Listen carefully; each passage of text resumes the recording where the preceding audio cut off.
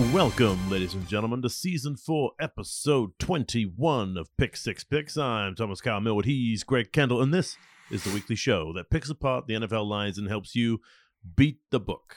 Conference Championship weekend. Greg, how are we feeling? Episode 21, really? That's right. Jeez. Yeah, we've got one left after this bad boy, and we'll be doing it live. We've got like Game of Thrones level content output now, I think. If you added it all up. We're basically HBO, ladies and gentlemen. HBO for gambling.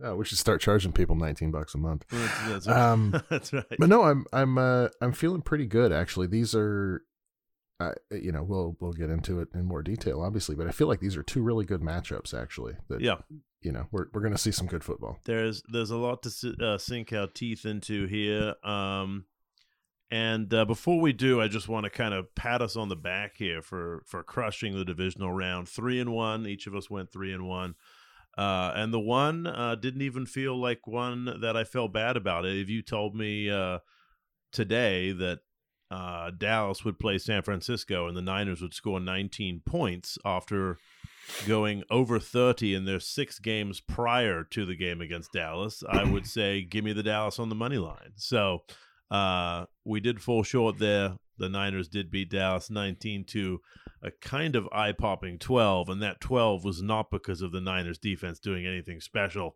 It was Dallas being the most incompetent on that side of the football that I've seen in a while. And then, just racking up dubs all the way down the board for the other 3 games. KC obviously beat Jacksonville. That was a fun one, though. It was. That was the shootout of the week. Like, that was the good game. We got it out of the way early. You and I both definitely called the Cincinnati win as well, which felt good. That was my lock. We both had Cincinnati plus the points and on the money line. That really felt like a good game. That was one of the games where everything comes together and we kind of nailed all the intricacies within the game down to coming dangerously close to cashing a very large player prop bet. And I say large, talking about the juice, not about the amount of money we bet on it. But we had the Chase anytime touchdown. We had Hayden knocked Hurst that out in about 4 plays. Yeah, we had Hayden Hurst popping off. He popped off.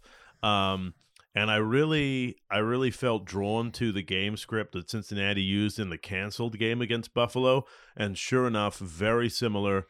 Burrow started I believe 9 for 9 before he threw an incompletion, very similar to that canceled game against the Bills. Hurst got going early, and then Chase was the man, and Chase has been the man down the stretch. Higgins' target share has dried up to something like 19%, which is really not good for the 1A, 1B narrative that folks like to put out there about the receiving core for the Bengals. But Ja'Marr Chase has been so good, so dangerous, so deadly in the playoffs and really down the stretch of the season that you can see why Joe Burrow keeps going back to him. Yeah, and Burrow looked sharp in that game, playing in the snow. That's if I'm Kansas City, I'm studying the tape on that. He looked fearsome. And they finally got Joe Mixon going. Joe Mixon popped a century on the ground, had the touchdown that needed the challenge flag to be thrown to be counted, but he really looked good. I was messaging you during the very beginning of the game before you could get to a TV, and I believe the message was Mixon can get 5 yards whenever he wants, and he continued to do that for the rest of the game. Just a really complete performance by Cincinnati. I don't necessarily have a great amount of analysis for what went wrong for Buffalo, but they've got to figure out a way to keep that offense on schedule and not have to take as many deep shots, because when they're not hitting those deep bombs, the 3-and-outs are crazy, and that's what happened in this game. They had 2 quick 3-and-outs. The end of the first quarter, they had 6 yards of offense, and the Bengals had more than 100, and it's like, well, this isn't a recipe for success, Buffalo. Yeah. Definitely not. And then the blowout of the week was Philly against the Giants. We all kind of smelled this one coming. I think you mentioned, being a little nervous about laying the extra half point. But the Eagles did not make you regret that choice. Giants looked like the odd team out in this round. They looked like the team that didn't belong. Yeah. Do we think Minnesota would have held up better? It's tough to say. My guess is no. I think that Philly just got a good side of the draw, as the 1 seed sometimes does, and they got to play the winner of 2 decently poor teams, and they made it count.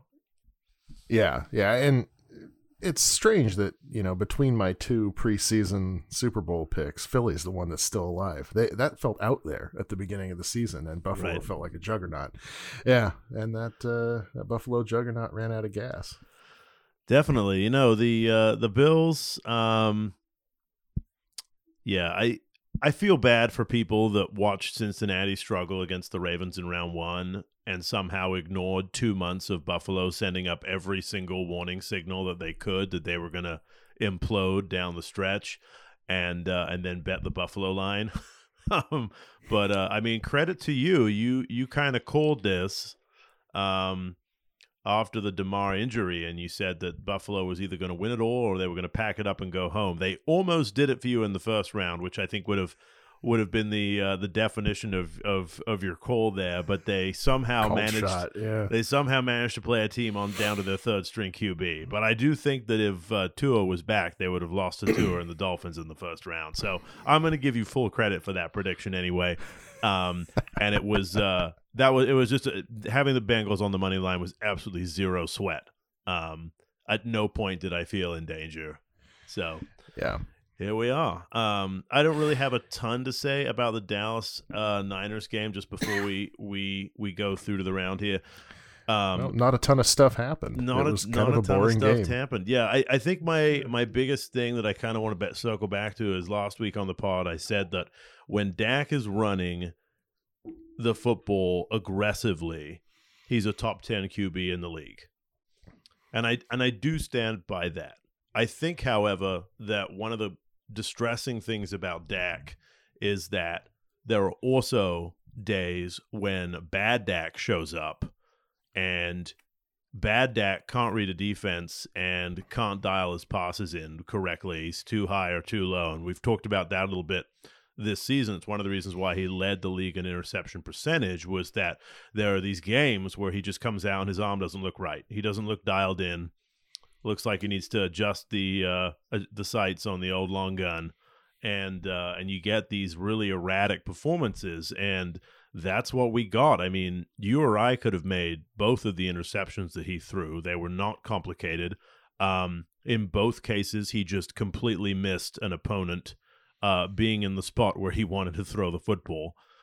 Tight window doesn't even describe the Fred Warner interception. He just straight up didn't see Fred Warner and only saw the trailing cornerback when he threw the ball. But if you take those 2 picks out of the game, I mean, even with those two picks, the Niners needed a touchdown drive in which George Kittle played hot potato with the football and bounced it off his face mask a couple times like he was playing NBA Street back home on the game system. Then they needed so that was one play, and then the next 2 plays were both awful penalties on Dallas, which moved the Niners even closer. And sandwiched into that sequence was Diggs making a catch for an interception and then dropping it. And it may have been one of the worst dropped interceptions I've seen this season. He had both hands fully on it, took a step, and dropped it. And that's how the Niners got the 7 points, which proved to be the final margin. So just a game in which if Dallas had even tried to show up and get off the bus, they should have won. And instead, Purdy throws for 214 yards, threw the ball a ton. I think he had 28 attempts, which really kind of surprised me. Niners didn't really run the ball outside of that one successful touchdown drive. They really struggled on the ground. Overall, a bad performance for the Niners. Do you kind of project that going forward, or am I getting my head of myself? And should we get ready to make our picks before we start talking about that? I am concerned about the Niners offense. Yes. Okay. All right. Well, why don't you set the table moment for us here so we can delve into these two very juicy matchups? Yeah, they are juicy, and you can tell they're juicy because the lines are not gambler friendly. They are very close lines. You're getting no help at all from Vegas. At noon Pacific on Sunday, we start the week with San Francisco at Philly, and Philly is laying 2.5 at home. Man alive. Which is a surprising line.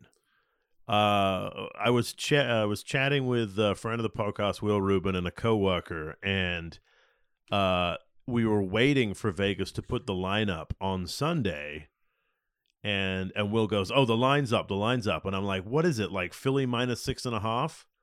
And he goes, "No, it's Philly minus 2.5," and I'm like, "Well, I've just figured out what I'm doing this evening. I'm driving to the casino and I'm putting a large sum of money on Philly to win by 2.5 points." A line that feels kind of disrespectful, given that Philly did blow out the Giants and San Francisco did struggle as much as they did. Both of these teams obviously have very good defenses.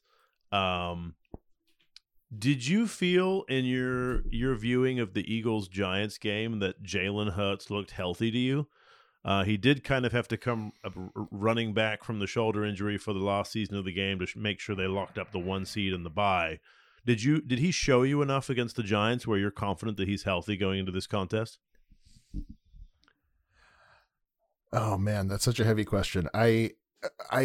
Nothing about his performance was that remarkable to me. It just felt like he was doing exactly what he needed to do. That game didn't stress him. He didn't have to play heroically. He put some pretty good zip on a couple of good balls. So I think he looks fine. Yeah. It's hard to say. That's a tricky injury, and that's something that could be fine one day, and then you sleep on it funny, and it's aggravated the next day. But you got to remember that Jalen Hurts isn't in his 30s like I am, so maybe that doesn't play at all. And then on the flip side, Purdy, I mentioned he didn't do much against Dallas, just the 214 yards passing. He's undefeated. He plays in a QB friendly system. Are you worried about him in this contest as he moves deeper into the playoffs? Exceedingly. I am exceedingly worried about him. I don't think that I will get any pushback from you when I say that Philly is a better coached team than the Dallas Cowboys. Is that fair to say? I think that's a fair assessment. I would go as far as to say a generous assessment, but no doubt. Yeah. The Shanahan system has been very good for Brock Purdy. He's had some decent game. I mean, he had a pretty good game against Dallas, and Dallas is an above average defense, but I think that the Eagles are going to be ready for what they do. Yeah, I think they have the personnel to take away a lot of those comfort zone passes. I think the big, as so often we see in NFL games, especially in the postseason, I think what's going to be the crux of this game is really going to be the Philly defensive line against the San Francisco offensive line that's keeping Purdy clean back there. And Philly, I believe, finished the regular season with 69 sacks. 60 of those sacks were from the front four and substitutes for the front four. Wow. Every one of the starting front four for the Eagles has 10 or more sacks. And then for San Francisco, you've obviously got the gold standard at left tackle in Trent Williams. Let's say Trent Williams erases one of those front four guys for Philly. You've still got 3 other dogs who've combined for more than 30 sacks coming down the pike, aimed right at Purdy. And I am just not convinced that the Niners are going to be able to keep Purdy clean. And we saw this in the first half when Dallas was able to get home a couple times. D-Law had a sack. another one of the gentlemen on the Dallas D line who I'm blanking on. It wasn't Parsons, also got a sack, and we saw some struggles from Purdy. He did hit a couple of deep passes to Kittle, and I believe Debo had another one in the first half. But one of the signature moments of the first half for me was when it wasn't 1st and goal, but it was 1st and 10 in the red zone. And Kyle Shanahan called 3 straight pass plays for Purdy, and he went 1 for 2 for 8 yards, and they kicked a field goal on 4th and 2. And that to me was just kind of eye-opening because, again, you'd think in a 3rd and 2 situation they'd run the football because it's Kyle Shanahan, and that's kind of what he's supposed to do. So the fact that he's kind of mixing it up here and seems prepared to have Purdy go out on his shield doesn't seem to mesh well in my mind when Philly's got all those dudes on the D-line coming at him. I feel like Purdy's going to come a cropper, and Kyle Shanahan is either going to have to try and run the ball more or regret the fact that he's come up with a game plan that requires his Mr. Irrelevant QB to throw the ball a ton. I agree. Yeah, that's the Purdy experience against that Philly D-line is just terrifying. If I'm a San Francisco fan, I am very concerned. Do you feel like, obviously the number one way to protect your QB is to run the football. Do you feel like San Francisco is going to be able to get McCaffrey or Elijah Mitchell going? McCaffrey did practice today. He was a full participant. He's had a calf injury. You might have seen him on the sideline against Dallas getting a heat pad repeatedly applied to his right calf. He is allegedly going to go and be a full go. Mitchell has not yet practiced this week, and he actually had more carries than McCaffrey did, perhaps because of that CMC injury in the Dallas game. So they could be down their backup back and kind of that banger to go again to go complement the McCaffrey Quicksilver speed. Do you think that Kyle Shanahan will be able to work some magic and get the ground game going to try and give Purdy some breathing room and keep the Niners close enough that it's not a situation where Philly is blitzing every single play because they know Purdy has to throw? I think he's going to have to. So in that sense, yes, out of necessity, I expect a lot of short and swing type passes, probably to McCaffrey.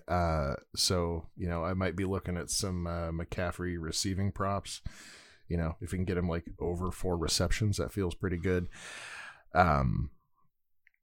But yeah, I don't think this is going to be a blowout. I don't think Philly is going to go out there and absolutely dominate them wire to wire like they did with the Giants. But I just don't see. I don't see San Francisco having more than 2 touchdown drives. Let's say that. Maybe they get a good punt return, start at the 38 one drive, and they get it in the end zone. Maybe they put together a nice long one after halftime, and it looks like it's going to be a game. But I'm feeling like, 28-17, that kind of game. It definitely has like a double digit feel to me. Eagles by double digits. So go ahead and give me Philly minus 2.5. I'm going to lock this one up. Like I said, made this bet on the Sunday night right after they beat the Giants. Feel really good. Feel like this is a short line. It's just time for the Purdy experiment to come to an end. I think that he's carried him about as far as he's going to carry him. It's interesting that line hasn't moved.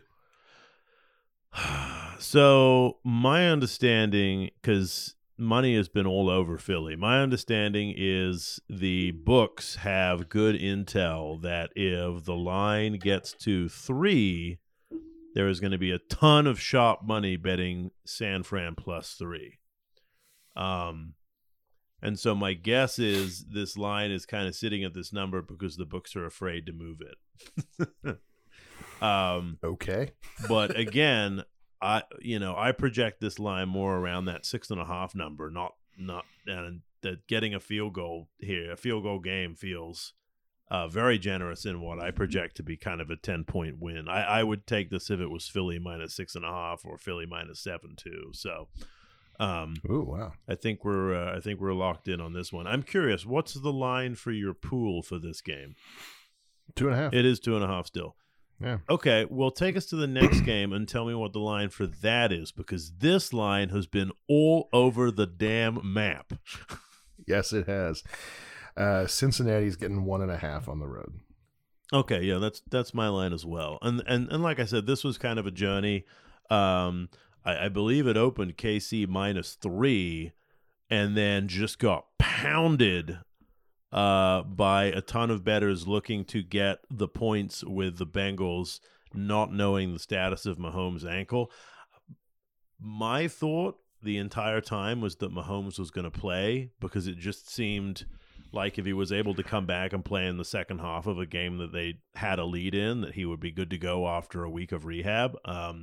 And sure enough, he looks normal-ish in practice. We've seen some very fleeting snippets of film that show him kind of running around, going through his paces in practice. So I think that was a bit of a false flag there. That being said, once news of his health came back out, Cincinnati, who had the line had shifted all the way to Cincinnati -1. It slowly the steamed back the other way, and now, I also have KC -1.5. So we do end up with the same line here, meeting in the middle after some crazy shenanigans. How worried are you about that Mahomes ankle? I mean, you watched the game. He looked he definitely looked hobbled until he got it taped. But then again, he was also playing without it taped, so clearly he was able to stay out there. Are you putting it into your handicap, or are you just kind of assuming he's going to be a full go? I am putting it into my handicap because Mahomes is. I'm gonna put on my Dan Patrick hat, my stereotypical sports guy hat. Mahomes is a competitor. He's a competitor. He's a fighter. There was no way he wasn't going to play. He would play that game on one leg if he had to. So that I never figured, I'm going to get points to go up against Chad Henne here, right? Who it must be remarked did lead a 98-yard touchdown drive in that game. I believe that's tied for the longest touchdown drive in NFL history. So congratulations to Chad Henne. I mean, it's tied for second place at the absolute least. But where was I going with that? Oh, the question is not, is Mahomes going to play? Is he going to go in there and play at 80% because he's not as mobile? We've seen him do some damage with his legs this season. I don't think that's part of the game plan, but he plays a very improvisational style, so having that card in his deck has been very valuable for him this year. This feels like a close game to me. These teams are very evenly matched. I love the potential for fireworks here. But, I think if they play this game 100 times, Mahomes not being 100% would swing the outcome of this game, at least 5 to 10 times, right? So you have to consider that. And when the line is so close like this, it's something that, that could tip a cover one way or the other very, very easily. So, one thing, though, that I wanted to talk about, I feel like this is a very good crop of coaches that we've got in this round of playoffs. Sure. And I feel like Zach Taylor is the weak link. He is the odd coach out in this scheme. So when I'm looking at little fractional things, little hairline tips one way or the other, I feel like the coaching advantage has got to go to KC in this one, and feel free to play off of that narrative. I think you're probably right. I feel like that's not going to be the case in the game plan, though. I think that Zach Taylor is a bad in-game coach. He's bad at things like challenging. He's bad at things like timeout management, and last year, he certainly seemed to have a really heavy hand in the fact that the game plan was always very heavily run-based. This year, however, Cincinnati is one of the most pass-happy teams in the league. They're finally going all in on their strengths. And this Cincinnati team, I mean, it was a journey to get to this point. 5 weeks into the season, you and I were talking about how the Super Bowl hangover was real, how the Bengals hadn't really been able to solve their pass protection issues. They couldn't run the football. But now they're quietly really good at both. I believe they're number 2 in DVOA for rushing the football. I can double check that while I'm talking. And then of course they can roll out this really fun, quick passing offense that is able to kind of neutralize opponent pass rushing. And so I'm looking here. Cincinnati's number 4, in rush DVOA, and number 7 in pass DVOA. So they're really able to kind of do both here, and frankly, it's impressive. Just kind of watching this team's evolution, and I think a lot of that has to do with the offensive coordinator Callahan, who is actually a relatively hot name in coaching circles and is interviewing with Indy and I believe another team right now. So as far as like the game plan against KC, Joe Burrow is 3-0 against Mahomes. Like we've seen Cincinnati be able to come out with game plans before, and the limiting factor of Mahomes' ankle, I still go back and forth on that. But I do think that we see an offense that sees probably Mahomes feed McKinnon and do a lot of those kind of check downs, Tom Brady, Tampa Bay style, where they're getting the running backs going through the air. And then Kittle's just going to have a monster game because that's what he does. He had 17 targets last week, and that wasn't just Chad Henne. Mahomes leaned on him really hard. And I think that that's kind of an underrated storyline, or at least I haven't seen anyone report on it. The fact that the KC receivers have just vanished in the postseason. This is kind of a narrative that we put aside during the regular season. Everyone was like, Mahomes had one of his best passing seasons without Tyreek Hill, yada, yada, yada, yada. Oh, he's mixing the ball around. He's getting the running backs involved. Well, we saw the rubber hit the road last week in a game where he was injured and it was close for a little bit. I mean, the Jags made it fucking close. They were within a score for long chunks of that game. And guess what? There was zero receiver action for KC. It was all Kelsey, and then we're going to run the ball, and then we're going to, check it down. That was the offense. And, either by design or by necessity due to Mahomes' injury, I think we see a repeat of that this week. And I think that severely limits the Chiefs. I know that Andy Reid's a genius. I know Mahomes is an incredible talent, but just not being able to pass outside the numbers because you have a Baltimore Ravens-esque receiving core, I think is problematic. And savage. And I think it's going to be a scenario much like against Buffalo, in which Cincinnati's secondary is actually going to look pretty respectable, led by Eli Apple. I think that plays a factor. So I'm leaning towards, the blue collar Bengals and an offense that they have honed over an 18-week regular season. An offensive line that, even though they're down to backups like we talked about last week, they're still able to run the football perhaps even better than before.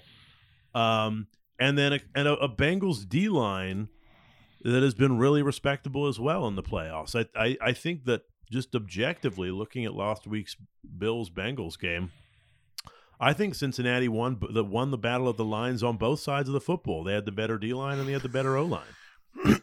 That was the surprise of the game, I think would be fair to say, because a lot of people were getting pretty concerned about the backups against the Buffalo pass rush, and I wasn't. I wasn't. Listeners of the podcast would have not been worried about that. I was coming around to say it. I just had to gather myself. Give me my goddamn bouquet, Greg. Okay.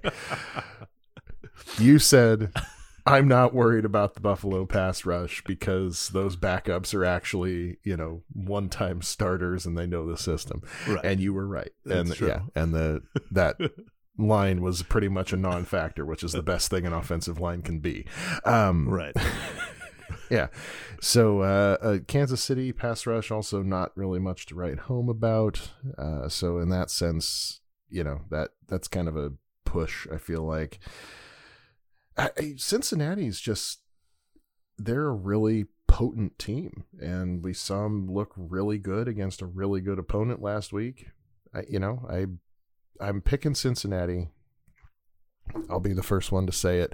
But I don't think, a 1.5 doesn't move the needle for me.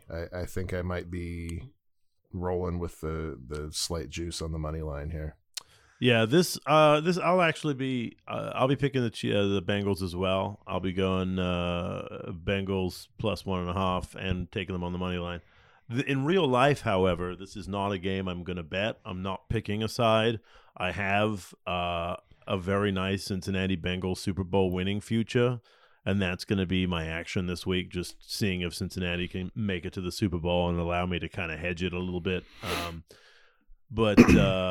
Yeah, I'm not going to touch this game. I think if I did, it would probably be the over. I like the over 47. I feel like the over under was suspiciously low, and it's been moving over. I say 47, which is what I would have betted at yesterday when I was at the casino, but I believe the line's up to 48 today. This just feels like a 27-24 Bengals win to me. And that might be worth checking the exact score odds on DraftKings to see if that's worth putting a couple bucks on. But it feels like much like the Bills game. I feel like Cincinnati will come out strong early, and they'll just kind of hold serve for the rest of the game. Every time KC goes down and scores, they'll match it with a field goal, or they'll match it with a touchdown, and just kind of, stay ahead, keep a half length ahead of the Chiefs the entire game. But I do like the Bengals to give us a Philly Cincinnati Super Bowl, which should be fun as shit. So you got Cincinnati plus 1.5. You said, right? I do. Okay, Cincinnati plus 1.5 for Greg. By the way, if you were going to do a teaser. It feels like Philly down to what, 3.5? Yeah, Philly down to 3.5. The Bengals all the way down to +8, and the over all the way down to like 41 feels 42, really nice. Yeah. That feels nice. The over for the Bengals Chiefs game, to be clear. I think that feels juicy to me. It does. But that is exactly the teaser that I would accrue. And it's good that we waited, because now that you get plus points with your teaser for taking the Bengals as opposed to negative points, so that's always fun. Let's close this episode out with a little TKM and Kendall award ceremony. We're going to give you our Coach of the Year, Offensive Player of the Year, Defensive Player of the Year, and most importantly, MVP. Let's start with Coach of the Year. I feel like there are a couple of different ways that you can choose to interpret who is worthy of a Coach of the Year. You could go with coach that turns dogshit team into something more. You could go with coach who elevated a team that you hadn't considered into a serious postseason contender. And then you could kind of go with the what I feel way too many national media guys default to, which is coach of the best team gets Coach of the Year. Where do you kind of fall on that? I am in the first camp. I'm a first camp guy, which this year I think there's a couple of those guys that we have to consider. I know you and I talked about Dan Campbell for this award. right. Because he elevated, he does go into that first camp bucket, doesn't he? Dog shit team suddenly has a winning record. Yeah. What happened here, Dan? Okay. Yeah. But my pick, and I can make the case a little bit. I got to take Brian Daboll for Coach of the Year here, because That Giants team was the worst team in the NFL over the last 5 years. Had a quarterback that probably 3/4 of the league would have given up on by now. No number one receiver. Running back who just had his first healthy season, I think, in his entire career. Some rancid ingredients in that pantry. And he took him to the playoffs, and he won a playoff game on the road. And I am very impressed. I was impressed with his in-game decision-making. Made some gutsy calls. Called strategically a few very impressive games. And really, that's what a good coach does. Bring out accentuate the talents of your best players. And Daniel Jones had his best season as a pro. Saquon Barkley looked great. So yeah, that is an impressive performance there, and hopefully a sign of righting the ship in New York. And cannot be overlooked, his name rhymes with Mike Vrabel, who was coach of the year last year. So that is a fun note. Really, you got to give that some consideration. There's my case for Brian Daboll. I think Daboll's a very worthy candidate. You saw it right away. The game that immediately comes to mind early in the season, I think it may have been as early as week 2, was the Giants game against Tennessee, where they went for 2 and won very late. I believe Tennessee missed a field goal. There was some moments where Daboll really kind of showed his moxie and played for the win, and that was kind of the writing on the wall that this might be a different New York Giants season. And something that you left out of your analysis, but I think is worth noting, is that Buffalo definitely looked worse without him. Obviously Buffalo had a great season. Ken Dorsey, adequate fill-in, but that team needed some Daboll magic down the stretch that they just weren't able to tap into. That extra gear, that gear that took them to a crazy 13 seconds away from the Super Bowl game against KC. That doesn't happen this year, and I think a lot of that's on Daboll not being there. I think I am a bucket number 2 kind of a guy. I tend to want to look for the coaches that can come into a situation where maybe it's not like we're expecting the team to have one win, but we're just like, okay, that's a team that doesn't necessarily have all the pieces put together to do anything, and then is able to weave some magic and come up with a situation in which it's either a key development, a piece they developed, a player they developed, or some sort of system that kind of made all those broken parts fit together into something pretty. And so my pick for Coach of the Year is Doug Peterson, who really kind of came into Jacksonville after Urban Meyer had absolutely took a double-decker in the staff bathroom, and really kind of rehabbed that franchise. I mean, some of the nuggets that kind of came out during the playoff run, he had this big meeting at the beginning of the year and told the players that he wanted to heal the team, and really kind of treated it almost as like a therapy exercise. And he got his damn money's worth. I mean, he helped Trevor Lawrence kind of take that step. I was a loud Trevor Lawrence critic last year, but he kind of came in, had that QB whisperer resume after what he was able to do with Nick Foles and Carson Wentz in Philly.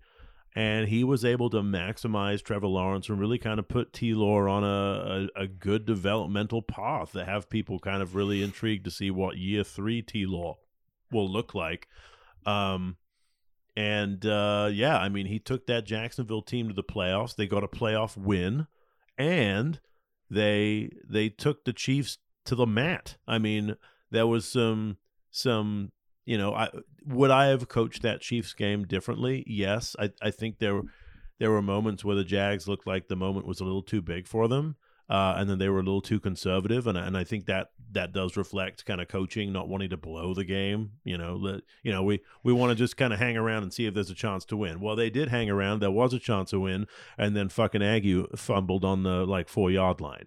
But but they definitely had their chances to win that game. And absolute credit to the Jags for a hell of a season. And Peterson gets a lion's share of that credit in my mind. Yeah, I was just going to say that, that playoff win that they did get, that was Peterson gets a ton of the credit for that win. Oh yeah. Keeping a young, inexperienced team mentally together when they're down 27 points. Hell yeah. And your quarterback's just thrown 4 interceptions in like 10 minutes. Very impressive. And I say that grudgingly as a heavy Chargers bettor, but yeah. So that's a good choice. I can't go wrong with that. I do think he's a great coach, and he's probably going to be with that team for some time. When you were talking about your second bucket pick, I thought you were getting ready to take Sirianni, which is another, I think, probably a popular pick. I think for me, he falls into kind of that third. Let's just say that I'll have some awards talk for the Philly Eagles a little later in this presentation, and we can kind of unpack that. But next up Don't skip ahead in your PowerPoint slide. That's right. Next up is Offensive Player of the Year, a.k.a. the award given to the most valuable non-QB. And I think that there are a ton of players, including quarterbacks, that I think could be eligible this year. But the player that I went with for Offensive Player of the Year this season was Justin Jefferson. He came about 3/4 away from shattering some wide receiver records. But I think most impressively, he, at a very young age, is clearly the best receiver in the league. He's dominating the league, and he's doing it with Kirk Cousins at QB and Adam Thielen as his running mate. 32-year-old Adam Thielen is his wide receiver running mate. And to me, the only reason the Vikings had as good a season as they did was because Jefferson produced at an elite level for 16 of the 17 games in the regular season. Really put the team on his back. Countless huge plays. I mean, obviously the one that comes to mind is the 4th and 18 against Buffalo, where he goes up and sort of one hand grabs it, takes it away from the defender, and the Vikings end up winning that game. Statistically, an incredible season. Yeah. Highlight-wise, an incredible season. He's just the complete package, and it's very, very, very, very hard to take him out of the game. And like I said, we only saw it once in the regular season. So for me, JJ, Justin Jefferson, easy pick for OPOY. What about you? The finalists for this award do include a couple of quarterbacks. So I know it's like an etiquette thing to not pick a quarterback, but man alive, did the wheels come off the Justin Jefferson bus toward the end of the year. He had 3 exceedingly shitty games to round out the season after, just exploding. Like that middle third of the season might be the best, 7 games that any receiver ever played. And then he had, like 30 yards on average in the last 3 games, including their playoff loss. I think I said the award was his to lose, and then he went ahead and did just that. That being said, I don't like any of the other finalists better for this particular award. Fair enough. Yeah. I think there's a case that you could make for Tyreek Hill being kind absolutely. Of a security blanket for a team with, I won't say unprecedented, but certainly unwanted turmoil at quarterback. He was kind of a steadying presence there. And then, Jalen Hurts and Patrick Mahomes, we're going to talk about them in a bit. So, yeah, I think Jefferson probably still did enough on the whole to take it home. You're right. He is indisputably the best receiver in the league. But, if he'd had 3 bad games in the middle of the season, it wouldn't stink quite as much as the 3 bad games at the end. And perhaps hypocritically, that's one of the reasons why Tyreek Hill was not higher on the list for me. Because he didn't have a particularly strong finish to the season either, though I think it's indisputably because he didn't have good QB play, as you already touched on. But if he has Tua for the entire season, I think he puts together a NFL history kind of a season himself. So he was very close for a long stretch of the season. Tyreek Hill would have been the guy I would have picked. So credit where credit is due. But moving on, we are now on to Defensive Player of the Year, and it's your turn to go first. So who did you have for this award? There was a point in the middle of the season where I was pretty sure this was going to be the Micah Parsons Award, but kind of like Jefferson, actually. He both by the eye test and by the numbers had a bit of a drop off toward the end of the season, which is strange since he plays on a very talented defensive line that have, a lot of guys that should be soaking up the blocks. So yeah, not a great, strong finish to the season. So I'm going to go back to the odds-on favorite and pick Nick Bosa, because he had an incredible season on a very, very good defense. And it's, when you can play on an extremely talented defense and still stand out and clearly be the best player on that defense, you got to give props. 18.5 sacks, multiple sacks in like 6 straight games at one point. Just he had a pretty incredible season. And unlike Parsons, he really did carry that level of excellence through the tail end of the season. I'm right there with you as Bosa for me as well, and not just because I have a large a payout awaiting me in DraftKings after I cash my 15-1 Bosa for DPOY preseason ticket. He just really did he was the straw that kind of stirred a very, very talented Niners defense, as you noted, led the league in sacks, and the only guy that kind of came close to him all year, like you noted, kind of dropped off down the stretch, and Bosa didn't. So for me, this is pretty easy call here for Bosa, which takes us to MVP, most prestigious award given out every year. For me, I just went kind of chalky on my OPOY and DPOY picks. I'm going to go with the non-chalk guy, but a guy who was up there in the MVP leaderboard all season, Jalen Hurts. Incredible season. Just a year ago, we were talking about Jalen Hurts as a run-first QB who couldn't throw, while we watched Tampa Bay blow Philadelphia out in the playoffs, and the leaps and bounds this young man has made as a quarterback, frankly incredible. And I know that the haters will say, oh, well, they added A.J. Brown. They gave him a true number one receiver on a team that's loaded with weapons with good offensive and defensive line. Those are all fair comments to make. But I think just watching the tape, he has become a more accurate passer. He's become a smarter decision maker, and he has still maintained that 10, 11 carries per game number that so often we see running QBs kind of get phased out as they get older. So he's still doing the stuff that makes him deadly on the ground with his legs.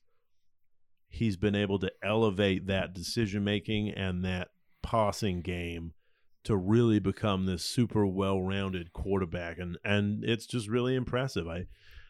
We talk, and predominantly the conversation about improved accuracy is a Josh Allen special, but Hurts' strides have just been really unusual to me. We don't really see QBs kind of take the kind of developmental leap that I've seen from him this season, and the only reason that he's not getting this award was because he got injured and missed a couple games down the stretch.